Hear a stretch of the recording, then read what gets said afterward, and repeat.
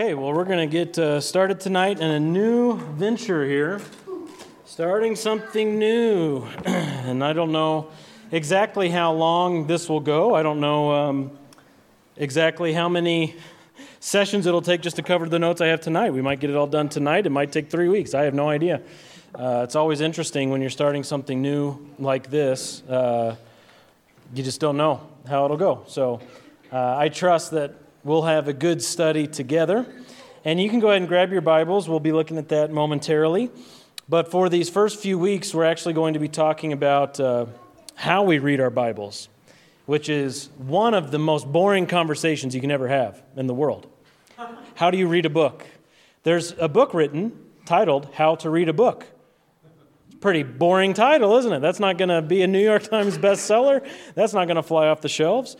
But as you think about reading the Bible, could there be any more important book to read? Well, of course not. And could there be any topic more important when it comes to understanding the Bible as to, or any topic more important than, how are we going to go about interpreting what these words mean? Well, there's really not a more important topic. So I've actually said before, I can't think of one topic that is more important but less boring than talking about Bible interpretation. It's really high on the importance meter, and it's really high on the boring meter. So kind of got to get into the mindset here of what we're doing. Ultimately, this is a study on biblical covenants.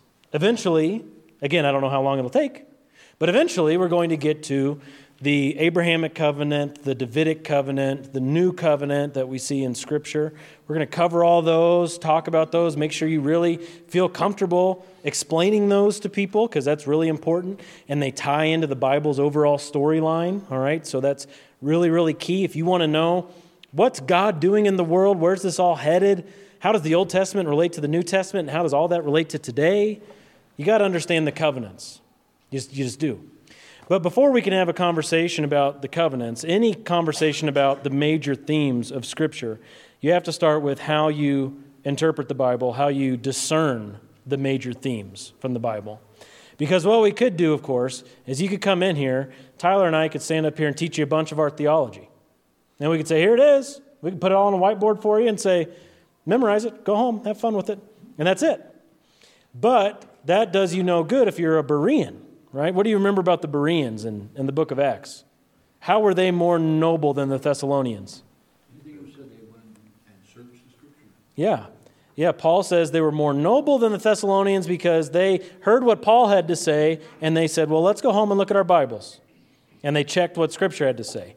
So that's what I want you to do too. But again, we have to start with how are we going to read this book? Okay, how are we going to read the book? And if you saw the email I sent out, maybe that was today. Sorry, it was a little bit last minute. We don't have notes to hand out for you guys, but hopefully you've got something to write with, something to write on, and we can go from there, okay? Well, here's the opening question. What is the Bible?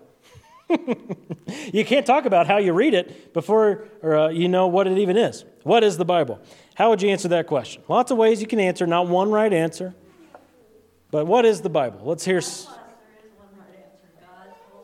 Hey, hard to beat that one. Yeah, that's pretty good. Basic instructions before leaving Earth. Yeah, okay, very good.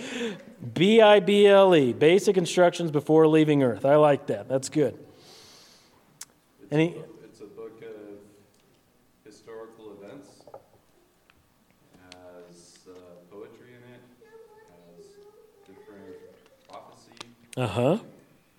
It's got a lot of stuff in it. Okay. Yeah, ultimately, it's a book of books. 66 books, in fact. How many in the Old Testament, how many in the New? 39 and 27. Very good, yeah. Yeah, so some of your numbers didn't add up to 66. Lizzie, what were you going to say? What is the Bible? Oh, very good. I like that. Yeah, we're going to see that from Scripture. Scripture calls itself God-breathed. All right, that's important. Well, here's something else you can add to all of those good answers. The Bible is divine revelation serving as the Christian's authoritative starting point. The Bible is divine revelation serving as the Christian's authoritative starting point. So yes, Scripture, the Bible, is God's holy word. That's a great Sunday school answer. And it's also the Christian's authoritative starting point. You are a believer in Jesus Christ. You've come to know God through the Bible. Is that right? Boy, the Spirit's moving tonight. Yeah. So, yes, I hope, if you're a believer, yes. Well, if that's the case, then you turn to the Bible for answers to life, don't you? In fact, you start with Scripture when it comes to understanding life. It's your authority. It's your authoritative starting point. It's 66 books, like we said, from God to us. And these books are equally authoritative across the board. That's also important to note. Sometimes people will say that, but not really live that way. These books, 66 of them, equal in authority from Genesis to Revelation. All right? Important to know. And they are authoritative. These books are authoritative in our thinking, teaching us how to judge rightly. Some people say no one is supposed to judge at all. Well, that's a judgment statement in and of itself, right? So it's self-refuting. You can't get away from judging. So since you're going to be judging anyway, you might as well judge rightly. And the Bible teaches us how to judge rightly, how to think, how to understand. And it instructs us in our living. The Bible teaches us how to live in our thinking and in our living. And you really can't separate those two, can you? Your living is the fruit of your thinking, isn't it? So it teaches us how to think. It teaches us how to live. Well, let's look at some passages. I got 5 passages here that we can examine. Volunteer number 1. Where are you? Where are you? Sandra, and then Andy will be number 2. Sandra, 2 Timothy 3, 16 and 17. Andy, Hebrews 4:12. Volunteer number 3. Ellie, 1 Peter chapter 2, verses 1 through 3. 1 Peter 2, 1 through 3. Volunteer number 4. Sebas, thank you. 2 Peter chapter 1, verses 2 and 3. 2 Peter 1, verses 2 and 3. And the 5th and final volunteer to read, Greg, thank you. 2 Peter 1, 19 through 21. All right, 2 Peter 1, 19 through 21. So we have 5 passages we're going to look at. Scripture speaking of itself. Starting with 2 Timothy 3. If you aren't reading a passage, why don't you just turn to all these with us together. 2 Timothy 3, verses 16 and 17. You'll understand this passage better if you're looking at it while Sandra reads it for us. So go ahead when you're ready there, Sandra. All Scripture is given by inspiration of God. It is profitable for doctrine, for reproof, for correction, for instruction in righteousness, that the man of God may be complete, thoroughly equipped for every good work. All right, so this is where we get that God-breathed term. In the New American Standard, it's translated inspired, but Scripture is theopneustos. Thea is the stem of the Greek word for God. Pneustos is the word for breath. So God-breathed, Scripture is God-breathed, and we can translate that as inspired. Scripture is inspired. What else do we see in this passage about Scripture?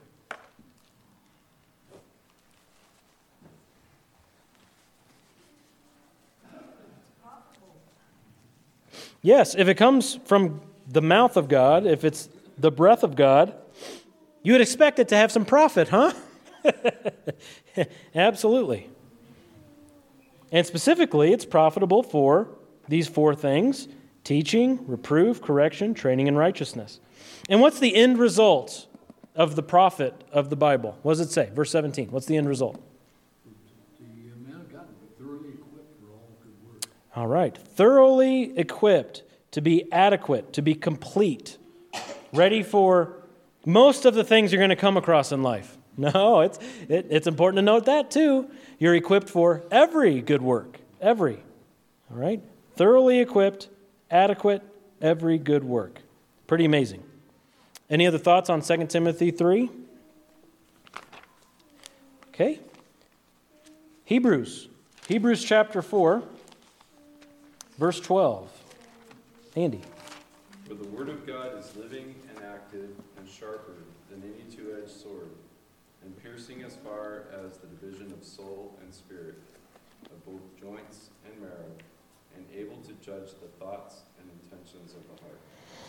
Well, that is quite the statement to be made about a book. Even just that very first adjective. It's living. Can you say that about any other book?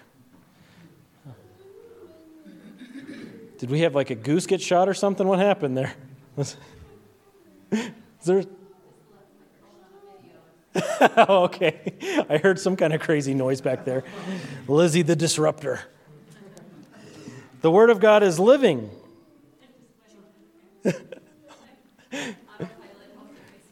Oh, my word.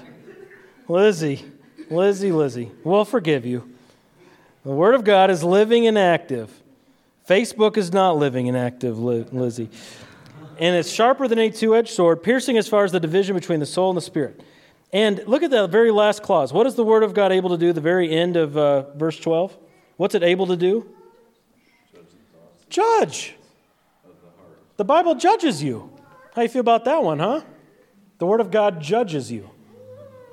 And how often is it right? Okay, that's important to note. Very important. Okay, 1 Peter 2, verses 1 through 3. Was that you, Ellie? Okay, let's look at that one. 1 Peter 2, 1 to 3. Therefore, rid yourselves of all malice and all deceit, hypocrisy, envy, and slander of every kind.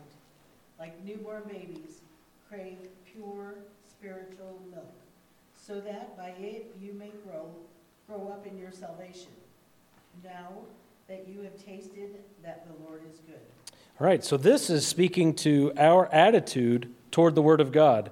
Some translations, like the New American Standard, say, long for the pure milk of the Word. Okay? But the idea is you're looking to grow in salvation. Now that you've been saved, now that you've been born again, you should be looking to grow. And how are you going to do that? What is the pure milk? Well, it's the Word of God. Okay? And it's also the meat. I mean, Scripture's got everything. That's why we have, different classes that are out there and different Christian books that are written that'll take you through at a more milk level. And then there are really deep studies. You can go get a Master's of Divinity degree and you can go really deep. But the longing of Christians should be to get to know the God who saved them through His Word. Okay? Thoughts or questions on that passage? Okay. 2 Peter, next book over. 2 passages in 2 Peter 1. The first one is verses 1 through 3. Sebastian, you got that for us? 2 Peter 1, 1 through 3. May grace and peace be multiplied to you in the knowledge of God and Jesus our Lord. His divine power has granted to us all things that pertain to life and godliness through the knowledge of Him who called us to His own glory and excellence. All right, that initial phrase there in verse 3. What has God given us? Well, His divine power has given us something. His divine power has given us everything pertaining to life and godliness. Again, that's one of those comprehensive statements, isn't it? The Word of God will equip you for every good work. Every is pretty comprehensive. And here, God's divine power has granted to us everything pertaining to life. Now, there's another phrase you can't say about anything else you experience in this world. Like, oh, well, that's given me everything I need in life. You can't say that about anything, but you can say it about the Word of God. God has given to us everything pertaining to life and godliness, and it's through what? How do you access this?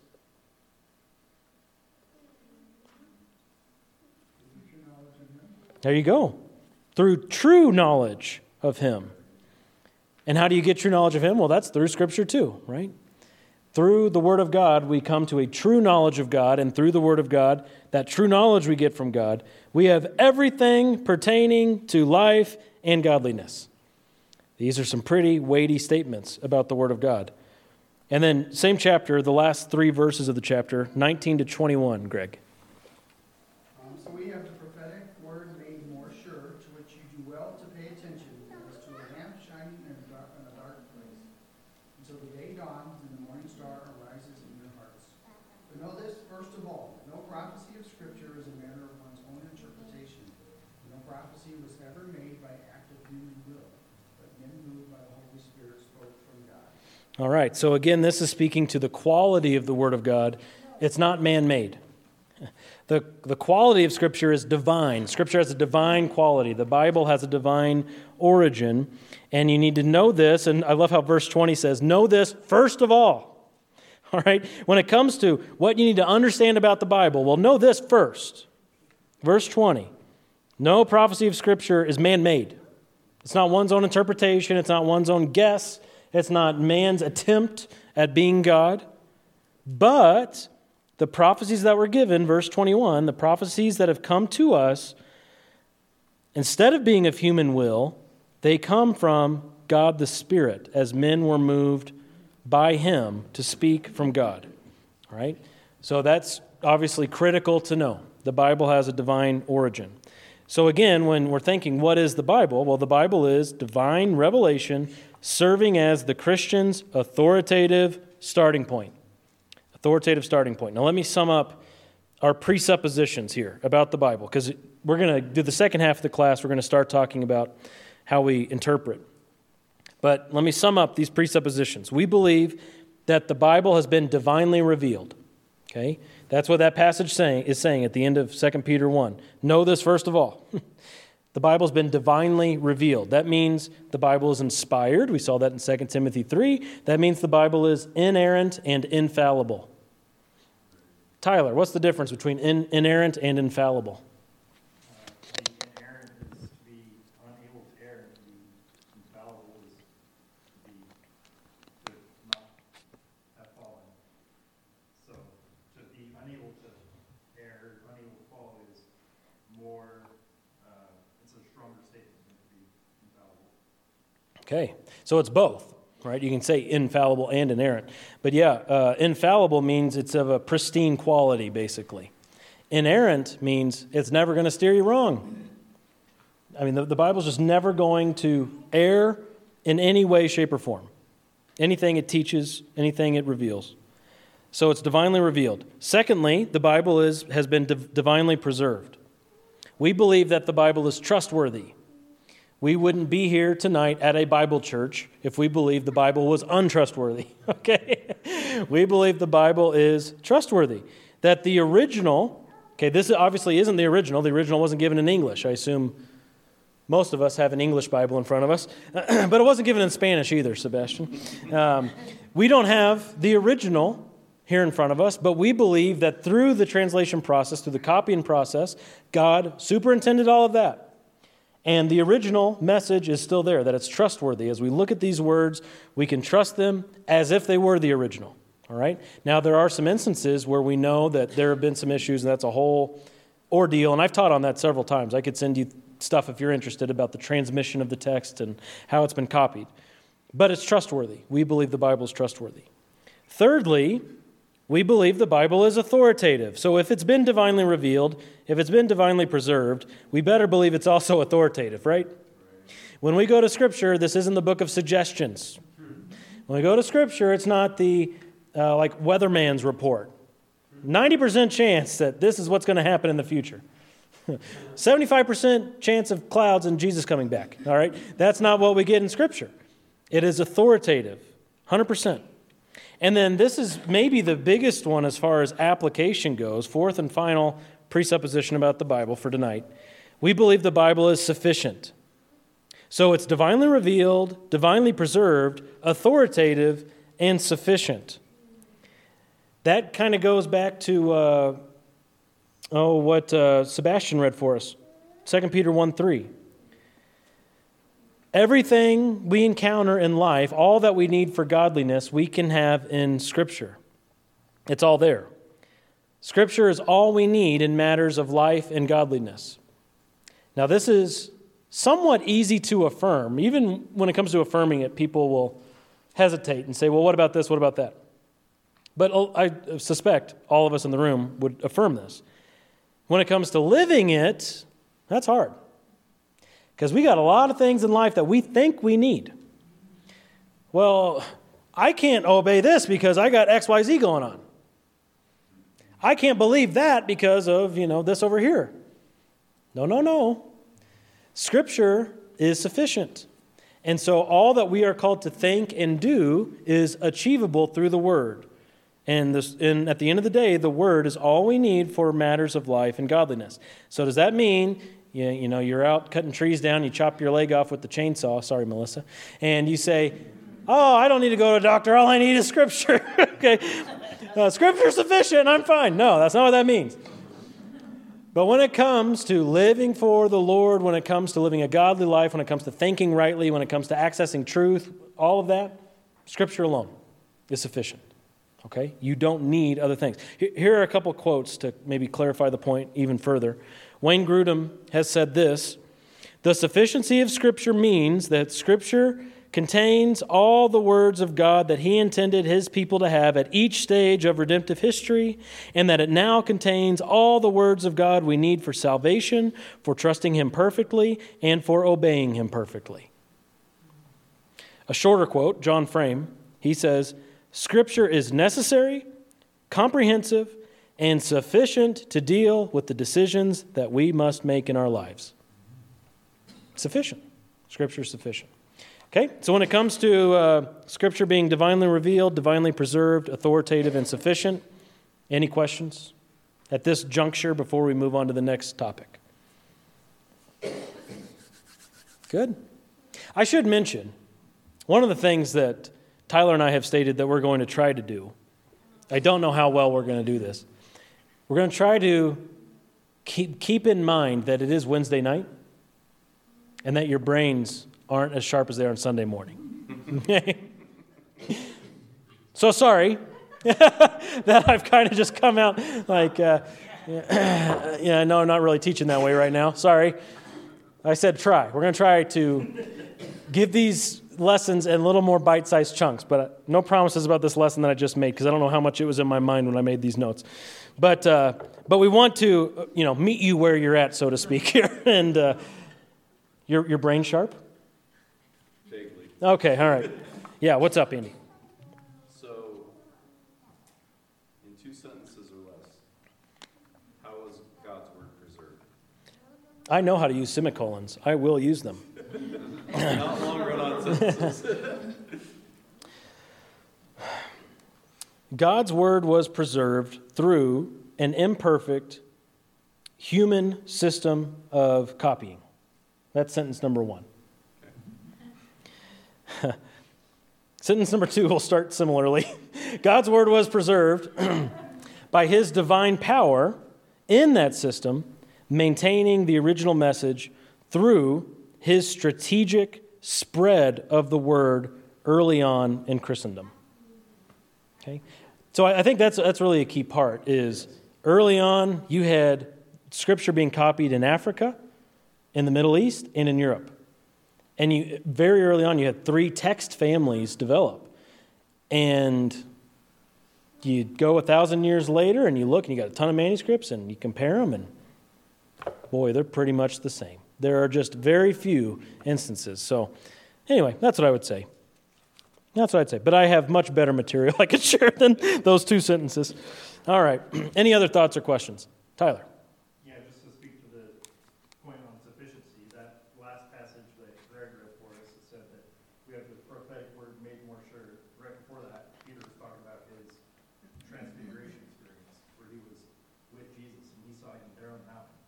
And that would be pretty cool to be with Jesus and see that. But he says, no, we have the prophetic word, which is made more sure. So he's pointing to Scripture and saying, this is sufficient. Not my experience, not when I saw Jesus in his glory, but the Word. That's pretty sweet. That's very good. Yeah, you got people today who say they had a vision or they heard from God or this or that, and that's what they've kind of latched their whole life onto. You can take them there and say, well, Peter not only was with Jesus for a few years, he saw him in his glory. And he says the Word of God is even above that. That's pretty amazing. Yeah. Most of the cults have to add something. Oh, yeah. Yep. Or take away. Yeah. But the Catholics, Yeah. they had the Pope's revelations. Mm-hmm. Of course, the Mormons have their president or their prophet's Mm-hmm. revelations, plus another cadre of books. And, every one adds or Yeah. There is one cult that just says Pauline letters is all the same. Yeah. Yep. There are people that try to divide the Old Testament and New Testament and pit them against each other. People who are red letter only Christians, and oh yeah, yeah. And if you don't have a red letter Bible, I don't know what you do. Melissa? I was listening to an interview of Lynn Wilder recently out at Stucky, and she was talking. I don't remember everything she said, but she was saying how in the LDS faith, the meat is withheld. You get the milk to lure you in, and then you find out things you didn't know when you first. That their meat is spoiled? Yeah. There were things she didn't know that she found out, but by then she was like, well, I'm in it, and I live this in my life. And now that Stucky pointed out that the difference is there's meat and milk mentioned in the Bible too, but the difference is God's not hiding anything from anyone. It's all there in Scripture. There's no like hidden knowledge or anything. It's all right there. Yep, that's right. And that's one of the most wonderful things about being a Christian. You don't ever have to hide anything. If you've got a cult with a history, and all cults have a history, you're constantly trying to cover your tracks or to spin something, some historical event that's very much objectively terrible. You're trying to spin it to make it sound nice, and you don't want to talk about certain things, and you kind of got to, put things away. When you're a Christian, a Bible-believing Christian, you say, let's talk about it. Let's open our Bibles. It's there. It's a great feeling.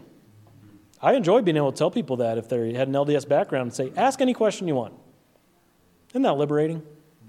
So I've learned more about the LDS Church since I've been a Christian than I ever did when I was growing up, and I've been gone from it also for 20 years, so it's a long time to learn so much stuff I didn't know before. But a few years ago, we were coming home from St. George. We were coming home from Los Angeles, and we tried to stay off the freeway, and we found, as much as we can, we don't like to be on the freeway, so we found this little spot. It was a cool little overlook. It was the Mountain Meadow Massacre. Oh, yeah. Mm-hmm. So we got out, and we always stop and look at stuff. So we got out and looked at it, and I had never heard of it. And I went home and I asked my mom, I was like, oh my gosh, and she's like, oh, we don't talk about that. And I was like, why? Because I love history. And I was like, why? And she goes, I don't know. My grandma just told me we don't talk about that. Wow, yeah. And I was like, legit, like my grandma is actually my great grandma, and I was like, why? And she's like, I don't know. She just said we don't talk about it. I was like, that was so long ago. Why? Yeah. If you didn't, it happened whether the church had a hand in it or not. Why not just talk about it? Yep. They don't. Nope.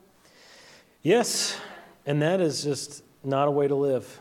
No. To be able to just openly look at what has happened in the world and what Scripture says. You look at Scripture, and there are massacres in Scripture. Yeah. That's stuff people want to talk about, and to say, yeah, let's talk about it. Let's open up the book and let's talk about it.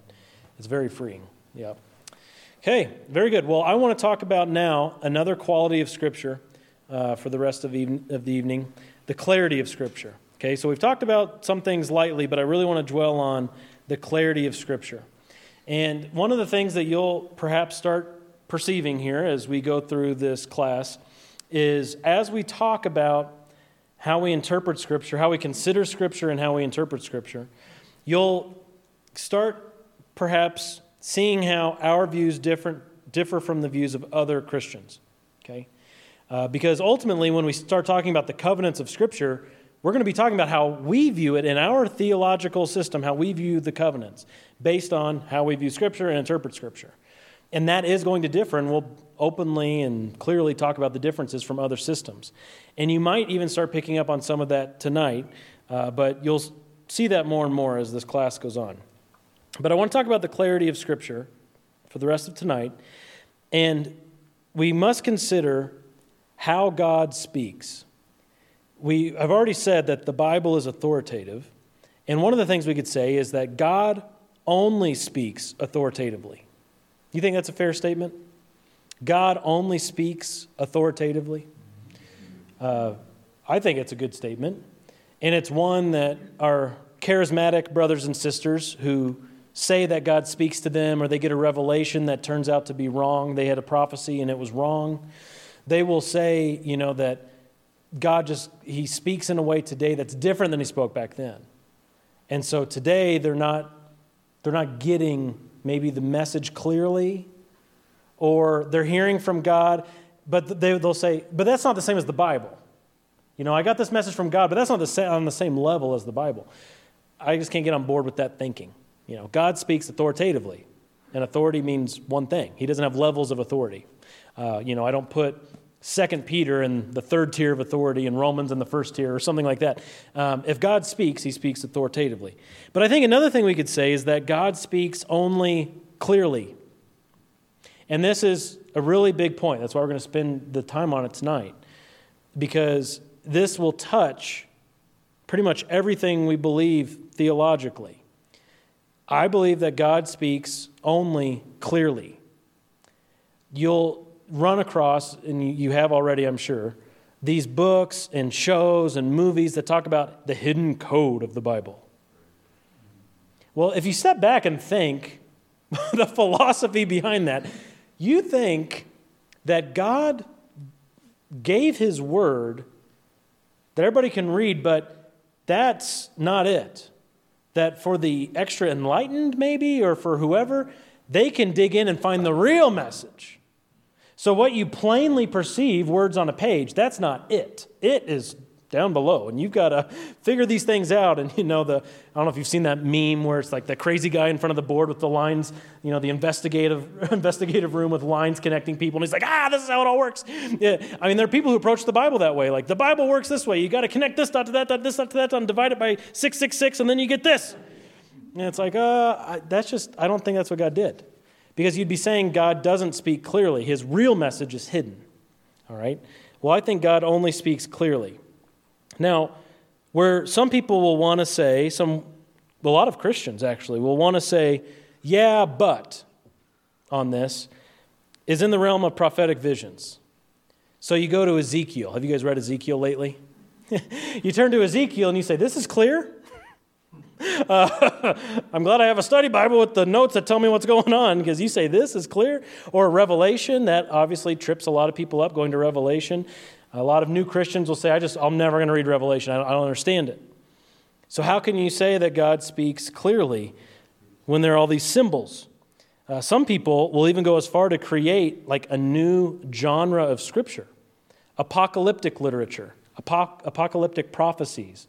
So you have to use a whole different interpretive method when you go to these types of Scripture that are using symbols, and that interpretive method will include ascribing hidden meanings to the symbols.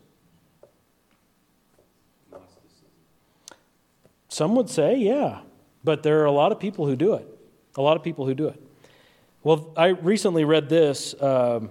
This is a guy named Paul Lee Tan. He wrote, God did not choose the mode of prophetic visions to make prophecy unclear and ambiguous. Do you believe that? God didn't choose that mode like Ezekiel. He didn't choose the mode of a prophetic vision to make prophecy unclear or ambiguous. I think that God was giving Ezekiel that vision so Ezekiel would understand what's going on, and that his readers would understand what's going on. I don't think he gave it to Ezekiel so Ezekiel would say, I have no idea. And that the people who read Ezekiel would say, I'm not touching that with a 10-foot pole. Because God speaks in such a way that we would hear and understand and apply to our lives. He's given us all that we need for life and godliness, that we'd be equipped. Well, you can't do that if you can't understand it. So I don't think God gave it to Ezekiel or to us, you could say, so that we would be confused. All right? The meaning of a text, now I'm going to start making some pretty bold statements. The meaning of a text is always plainly there within the text itself. The meaning of a text is always plainly there within the text itself. And this is just extremely key when it comes to Bible interpretation. Meanings are discernible within the context of Scripture. You can discern, say, Ezekiel 40. We'll talk about that eventually in this series. You can discern what Ezekiel 40 means by reading Ezekiel 1 through 40. You don't need anything else. If you've got the Word of God and you got the Spirit of God, you can understand and accept and believe. Okay? The meanings of a text are discernible in the context of the text itself. You can find the meaning there. So, what do readers of the Bible need? What do Bible readers need? When we consider the clarity of Scripture, what do you need? Well, God has revealed Scripture in such a way that Bible readers of every generation are able to understand the meaning of a text by having the Word and having His Spirit. And I'm going to get into more of what this means, but God has revealed Scripture in such a way that Bible readers of every generation are able to understand. Not just Ezekiel's generation could understand Ezekiel. You today can understand Ezekiel. Not just the people or the churches in Asia Minor that received the book of Revelation from John, not just them, but you are able to understand Revelation. So when it comes to Bible interpretation based on the clarity principle of Scripture, interpretation is a straightforward process because the meaning is derived from the text itself, and the text is understandable. Now, if you guys are with me this far, that's good. But I want you to voice any contrarian thoughts here. Let me repeat what I had just said so you can think about if you agree or not. Bible interpretation is a straightforward process because the meaning of the text is derived from the text itself, and that text is understandable to us. You with me on that? I had one guy, he used to say that let the plain sense be the main sense, lest it all becomes nonsense. Yeah, that's very true. And let me tell you, when you start substituting hidden meanings into Scripture, it does become nonsense.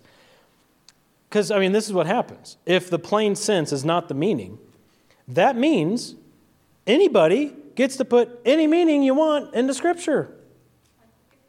Kind of like Wikipedia.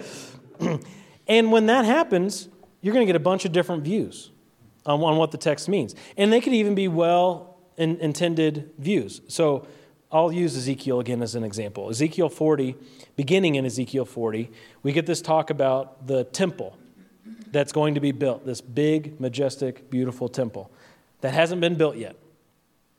Well, we have some brothers and sisters in Christ who believe that the true meaning of that vision is something else. That Ezekiel's not talking about an actual temple, but instead Ezekiel is talking about the church.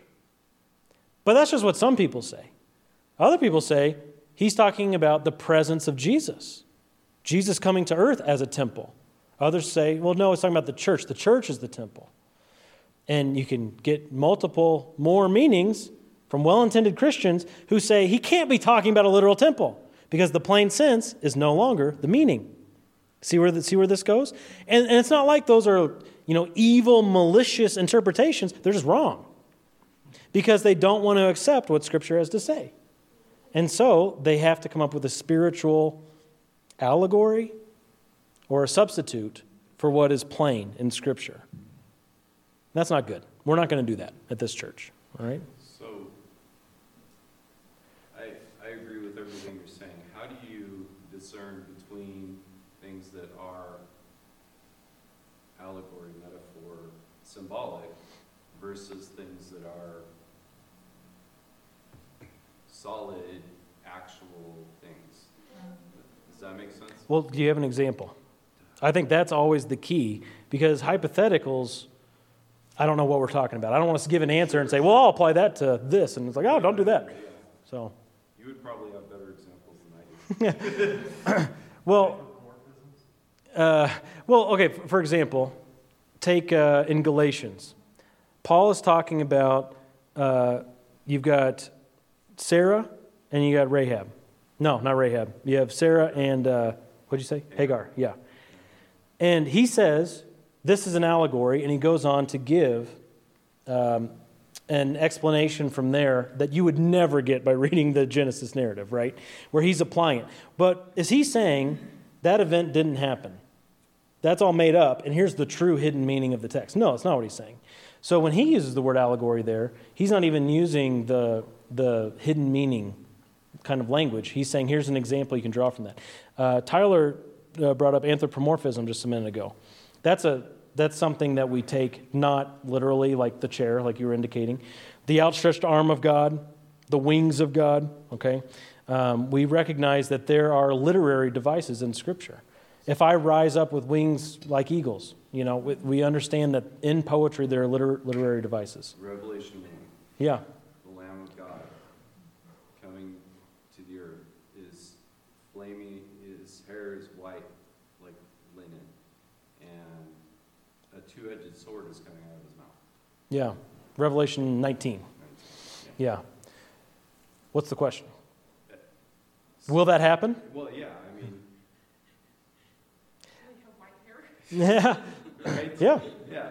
I mean, that's... Why? Well, what? They're talking about Christ. Mm-hmm. And, I mean, I understand using a two-handed sword to whack people if you're wrathful, right? Yeah. But usually it's held in your hand. That's kind of my point. Yeah.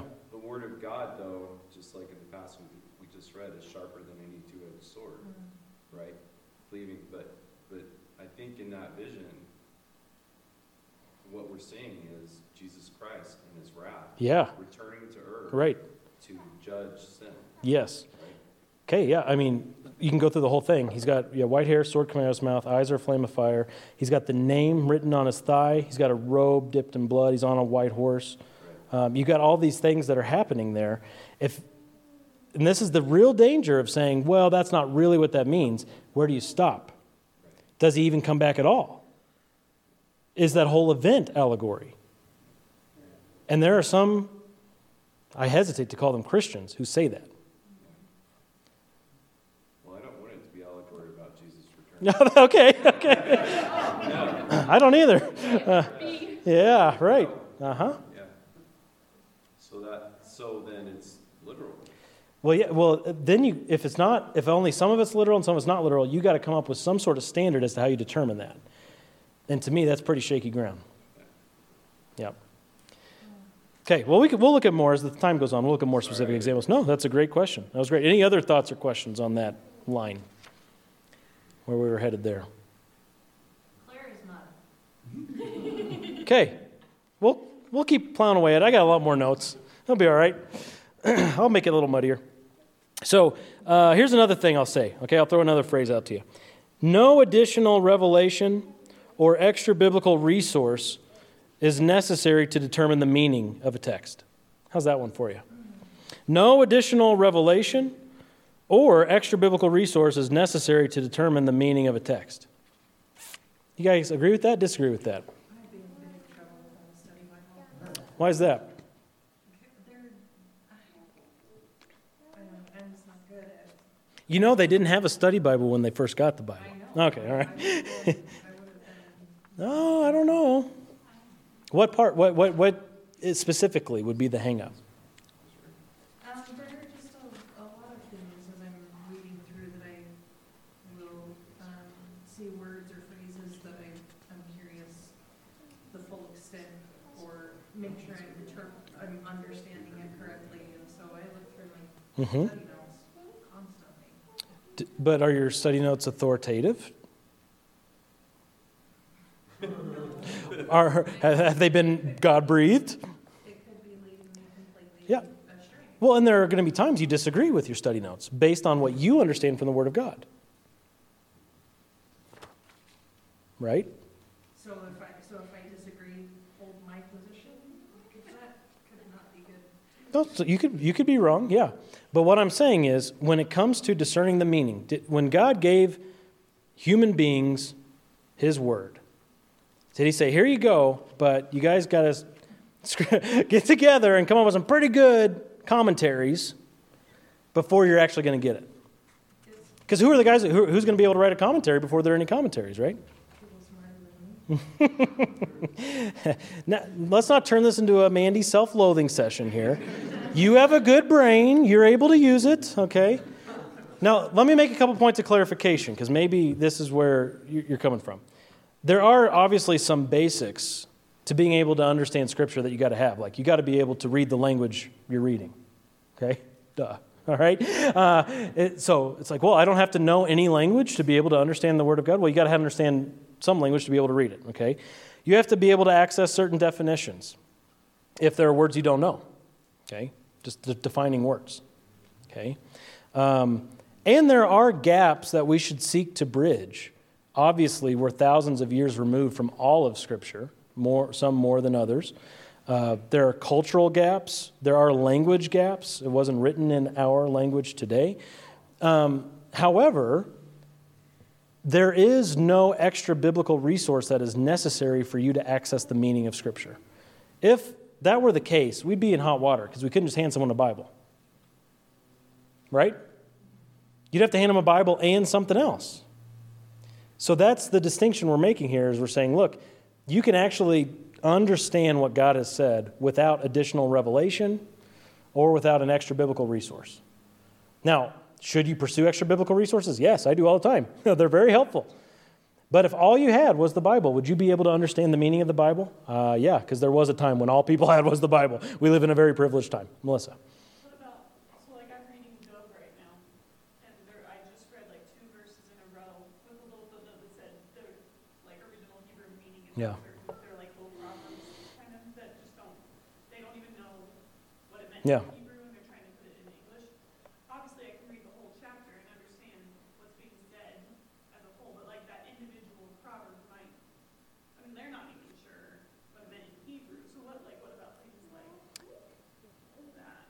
They're not trying to translate the Hebrew. Sounds like to me like it's maybe a unique Hebrew word that they're not trying to translate or something, which would be a little bit of a different thing. But yeah, I don't. And without looking at that specific instance, I can't really speak to that. Tyler, do you have a? Maybe there's not an English word that equates to the Hebrew word. Yeah, it could be. Yeah, could be. Tyler, do you have a thought a minute ago? Yeah, I was just going to read 1 John 2:27. It says, "As for you, the anointing which you received from him abides in you. You have no need for anyone to teach you. But as his anointing teaches you about all things, and is true and is not a lie, and just as it is taught you, you abide in him." It's good stuff. Again, thinking back to the Bereans. The Bereans didn't go home and look at the commentaries of the more famous preachers to correct Paul and say, Paul, you're wrong because I looked at my commentary by this famous guy who's on the internet and he said this. That's not what happened. They went back and looked at the Word of God. And they compared, and they're able to do that because they are new covenant believers equipped with the Word of God and the Spirit of God, and they're able to understand. Lizzie, Andy, Jim. Andy. To your point, Randy, something I found useful is reading different interpretations of the Scripture. Like translations? Yeah. So like NIV is a dynamic translation, right? It's not word for word, it's kind of thought or what the general gist is. Yeah. New American Standard Bible is more literal, as is the ESV, right? So, and a concordance helps. I mean, concordances are really useful. Yep. It just, sometimes the nuances of the word are difficult to translate into the receptor language into English, coming from Hebrew or Greek, right? I mean, some of them are really clear, but some of them are more difficult to get the gist exactly of what God's saying, right? So having multiple translations, they said this, or literally it's like this. It doesn't help in all cases, Yeah. but it does help, yeah. Jim? I've always been told that the best commentary on the Bible is the Bible. Mm-hmm. And so when you read commentaries, I look for people who use Scripture to explain Scripture to me, not just their thoughts or ideals. Yes. Yeah, and that's important. There is an abuse of that too, though, that we'll talk about maybe tonight. I don't know if we'll get there. But some people will use one passage to try to change the meaning of another passage. But you got to be on guard for that too, but we'll talk through that. Yeah, that's right. That's right. Be Berean. So again, we'll just continue to use Ezekiel as an example. For Ezekiel to understand God's message to him, He didn't need anything other than God's message to him. Okay? He didn't have to live after the time of Christ even to see the coming of Jesus to understand the meaning of what God was telling him. Now that's pretty big. Okay? I don't know. This might really be the part where your brains are getting dull. It's 8 o'clock now. Okay? But I hope you're taking that. Maybe you're just not reacting because you all already agree. But Ezekiel didn't need to live in our time to understand what God was giving him in a prophecy. And you don't have to live in Ezekiel's time to understand Ezekiel. Today you can understand Ezekiel. Okay? So there doesn't have to be time travel either direction. Sebastian. What gives you more understanding of the word? For example, if I read some verse or chapter, I'm not going to have the same interpretation of some pastor that it's going to be more deep. Yes. What's the difference between Yeah. me and one pastor that is more deep in the interpretation? So certainly one aspect is like what Jim was just saying. With the more you know of Scripture as a whole, the more connections you're going to make, and that will make your understanding deeper in the passage. But then there's also this aspect too. When I say there's a clarity of Scripture, I am not saying there's a clarity of all doctrines. And this is really difficult to understand, okay? Maybe I should save this one for next Wednesday night, because each passage you look at in Scripture is equally clear, Genesis to Revelation. You don't hit a patch in your Bible like this is the unclear section. It just doesn't happen. It's all the same quality. It's all Scripture. However, that doesn't mean that every doctrine comes through as clearly. For example, the sinfulness of man. How clear is that in Scripture? Is man sinful? Yeah, that's right. That doctrine, no wiggling away from that one, right? If you read 3 chapters of your Bible, it's clear, okay? But when it comes to, let's see, the details of the tribulation, the great tribulation that hasn't happened yet, the details of how that's all going to play out on the face of the earth, is that as clear as the sinfulness of man? Can you go through and say, this is what's going to happen on day 167 of the tribulation? Well, no. This is one I use all the time, the Nephilim. You guys read about the Nephilim in Scripture? Is that doctrine as clear as the sinfulness of man, or the existence of Jesus, or the death of Christ, or the resurrection of Christ? No, it's not. So that's something you have to come to grips with too. Even though those passages are clear, they're God-given, they're clear, that doesn't mean that you're going to arrive at the doctrine, the absolute perfect doctrine, and all Christians around the world will all agree. That's just not what happens. So there's some sort of distinction that we have to make between the clarity of Scripture and the clarity of doctrine. But again, we can talk through that maybe more some other time. But let me close with a few more thoughts. I had some video I was going to show too, but I don't think we'll be able to get to that. Let me just close with a few implications here. One of the implications about the clarity of Scripture is this. The Old Testament saints did not need the New Testament to understand the meaning of what God said to them. The Old Testament saints did not need the New Testament to understand the meaning of what God said to them. So again, this is what I was saying with Ezekiel. He didn't have to live after the time of Christ to understand his own prophecy.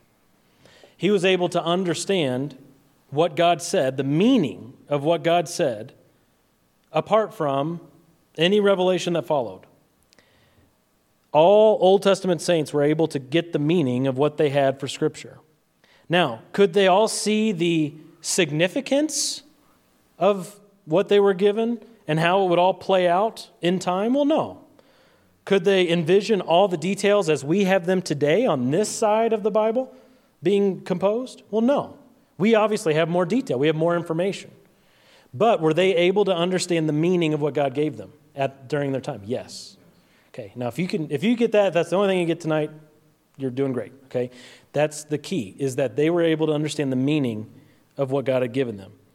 So today, today, we should not give a higher status of clarity or authority to the New Testament as some sort of blue light as we go back to the Old Testament, or black light, I guess it's called, as we go back to the Old Testament and we say, well, let's take the black light of the New Testament and find all the hidden meanings. That's not how that works. That's just not how it works. The New Testament is not some X-ray machine for the Old Testament. Okay? The addition of new revelation, of course, gives us more information. The addition of the New Testament to the Old, it gives us more information, of course. However, that doesn't mean that the later revelation is clearer than what was previously given. It's all clear. The meaning is found within the passage itself, all through the Bible. Okay? I'm glad we have more information. I'm glad the Bible didn't stop with Ezekiel. Praise God we have the New Testament. But the New Testament doesn't give any kind of additional meaning to the text of Ezekiel, and it doesn't reveal any hidden meaning in Ezekiel. Okay? But it comes alongside and fills the picture out, is what it does. All right? Thoughts on that?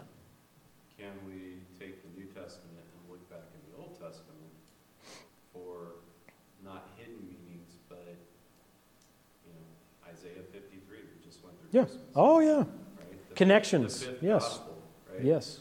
I mean, it's, again, crystal clear Yes. that Jesus was the one that was spoken of in Isaiah 53. Yep. And that's where it comes in. Could Isaiah have had the significance of that passage like we have today? Well, no, he couldn't have. He didn't have the details. Like in 1 Peter 1, it says that the prophets longed to know of who the Messiah would be and when he would come. Because they didn't have that information. But we do, obviously, and we can go back and we can see with a greater significance in the grand scheme of what God is doing than they could have. We don't want to go back and try and find a dry branch in Jeremiah. The LDS. Oh, Right? well, I'm thinking of the sticks. Yeah, the Yeah, sticks. sticks. Sorry. Yeah. That's Ezekiel. Yeah. Yeah. Ezekiel again. Ezekiel's getting a lot of attention tonight. Yeah. Absolutely. Yeah, the house of Judah and the house of Israel. Right. But that is what a lot of, again, well-meaning Christians do, is they say, well, look, Jesus is the fulfillment of everything. So we got to go back and we got to find Jesus on every page of the Old Testament. I own a book titled Jesus on Every Page. And it's a Reformed guy who says he's got to be there on every page. Turn to the Song of Solomon and tell me what you got, right? We start running into some issues pretty quickly. So we got to be really careful that we recognize the meaning is there. It's locked in. But and this is the puzzle piece illustration I use all the time. So we'll take Jeremiah. You got Jeremiah there as a puzzle piece, big puzzle, Jeremiah's there. When the New Testament comes along, there are more puzzle pieces that help fill out the overall picture. John, Romans, 1st and 2nd Thessalonians. But they don't ever move or change the piece of Jeremiah that's there. It's locked in. The meaning is all there. Okay? Other books come alongside and fill out the overall picture.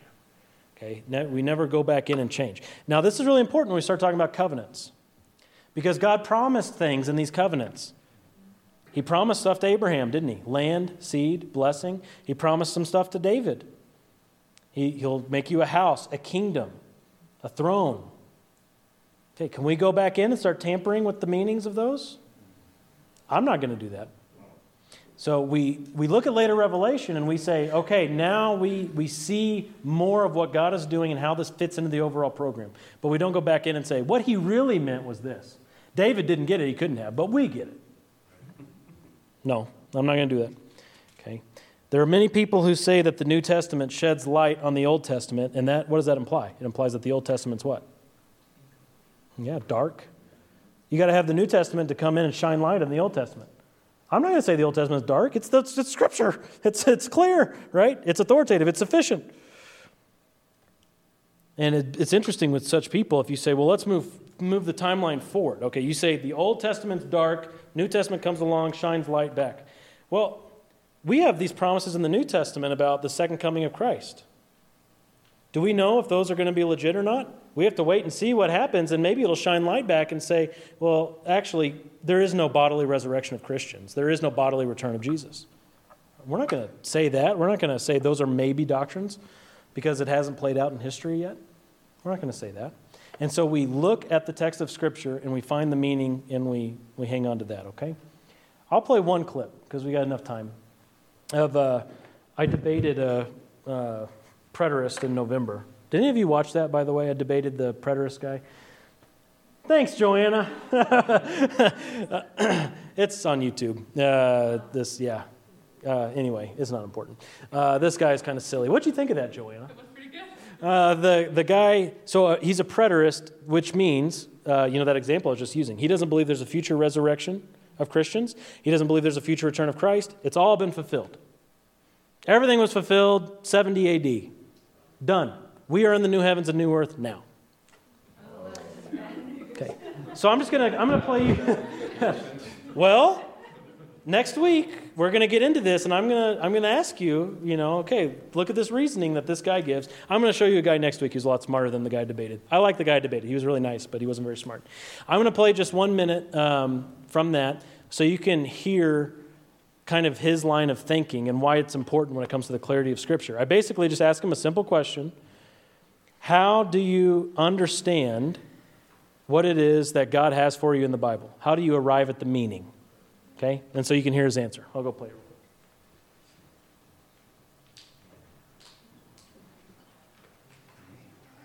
quick. Sorry. Yeah, when you're reading the Bible, how do you discover the meaning that God wants you to understand?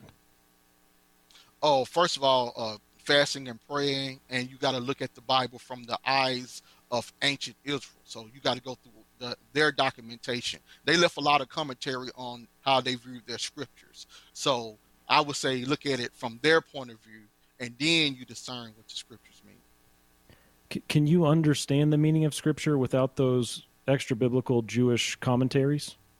I would say a person definitely not in the 21st century. I would say maybe with a lot of fasting and prayer, but mainly no, because we live in different timelines, time zones. We talk different. This is an ancient Near Eastern world. We're in the modern Western world. We think totally different. So I would say probably not. Probably not. Okay.